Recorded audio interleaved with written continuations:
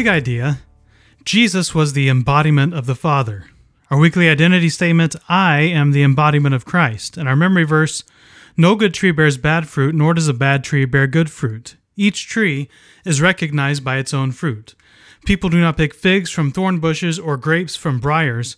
A good man brings good things out of the good stored up in his heart, and an evil man brings evil things out of the evil stored up in his heart, for the mouth speaks what the heart is full of. Luke chapter 6, verse 43 through 45.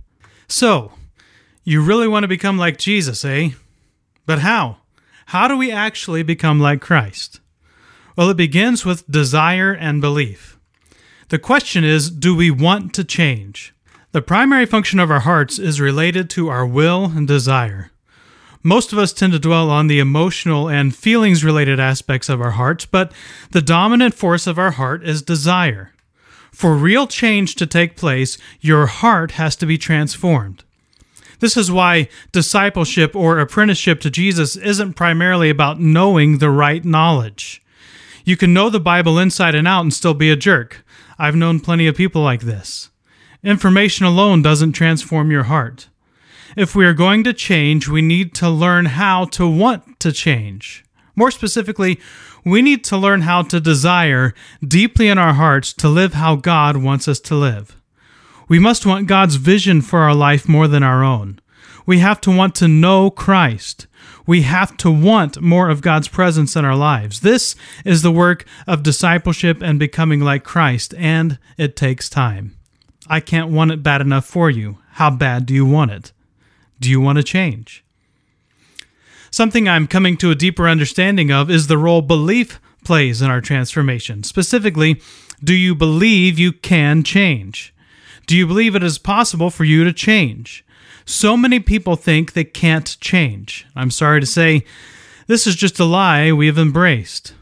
Neuroscientists used to believe that once the brain was fully developed, which they thought happened at a pretty young age, you couldn't change. There was no hope for overcoming your past. If you had brain damage, that was it. Your life was over. The truth is, that's not true. Now, neuroscientists know that our brains are plastic. In other words, moldable. They can be changed. It's called neuroplasticity. Also, your brain is generating new brain cells even up until the day you die. The truth is, you can change. But the truth also is, it's not always easy. And the really good, deep change that Jesus wants to do in our lives is almost never easy. Sometimes God definitely comes in and does a radical work, and when He does, we should celebrate it. But most of the time, God works in our day in, day out, walking humbly with Him. You might want to change, but if you don't believe you can, then you never will. Do you believe you can change? Really ask yourself that question and wrestle with it for a minute or two. Do you, right now, believe you are able to change? Now, think of the change you want to see in your life. What is it? What do you want to stop doing and what do you want to start doing? As you think of stopping an old habit, do you really believe it's possible to stop it? When you think about what you want to start doing, do you really believe it is possible to do that? Do you really believe it's possible to embrace the new change at a deep enough level that it actually becomes a part of who you are? Because it is possible. You can change. Transformation is a reality in the kingdom, and God wants to mold you and shape you into the likeness of His Son. You can change. We spoke about this some yesterday, but there are some key components to begin the process of becoming like Christ. First, focus. We have to narrow our focus. Too often, we try to do too much at once, and we usually fail at it. That's okay. Don't beat yourself up about that. That just helps to show us the potential there is for change in our lives. What we may need to do is focus on one specific thing we want to stop doing and one thing we want to start doing. That's the whole heart behind the capture process we introduced earlier in this 90-day journey. Becoming like Christ is a journey. It's a process. You cannot microwave discipleship. To put it in the words of Paul that we shared from Colossians on Sunday, what do you want to put off and what do you want to put on?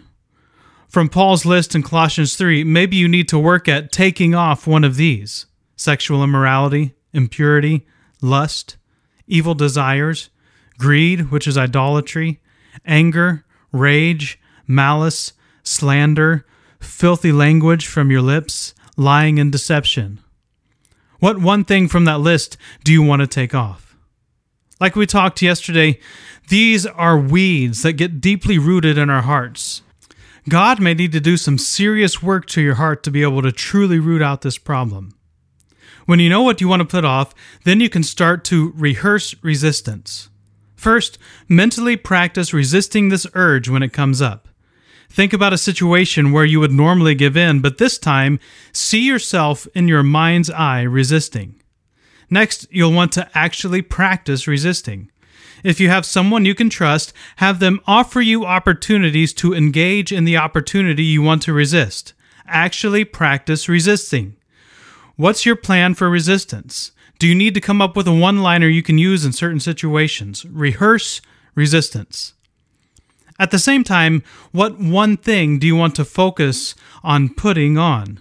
Compassion, kindness, humility, gentleness, patience, bearing with others, forgiving as you've been forgiven, love.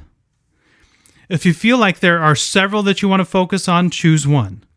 You can work on the others later. If you don't focus on one and instead choose a few, you'll probably fail at all of them. Also, our primary focus should be on what we are becoming.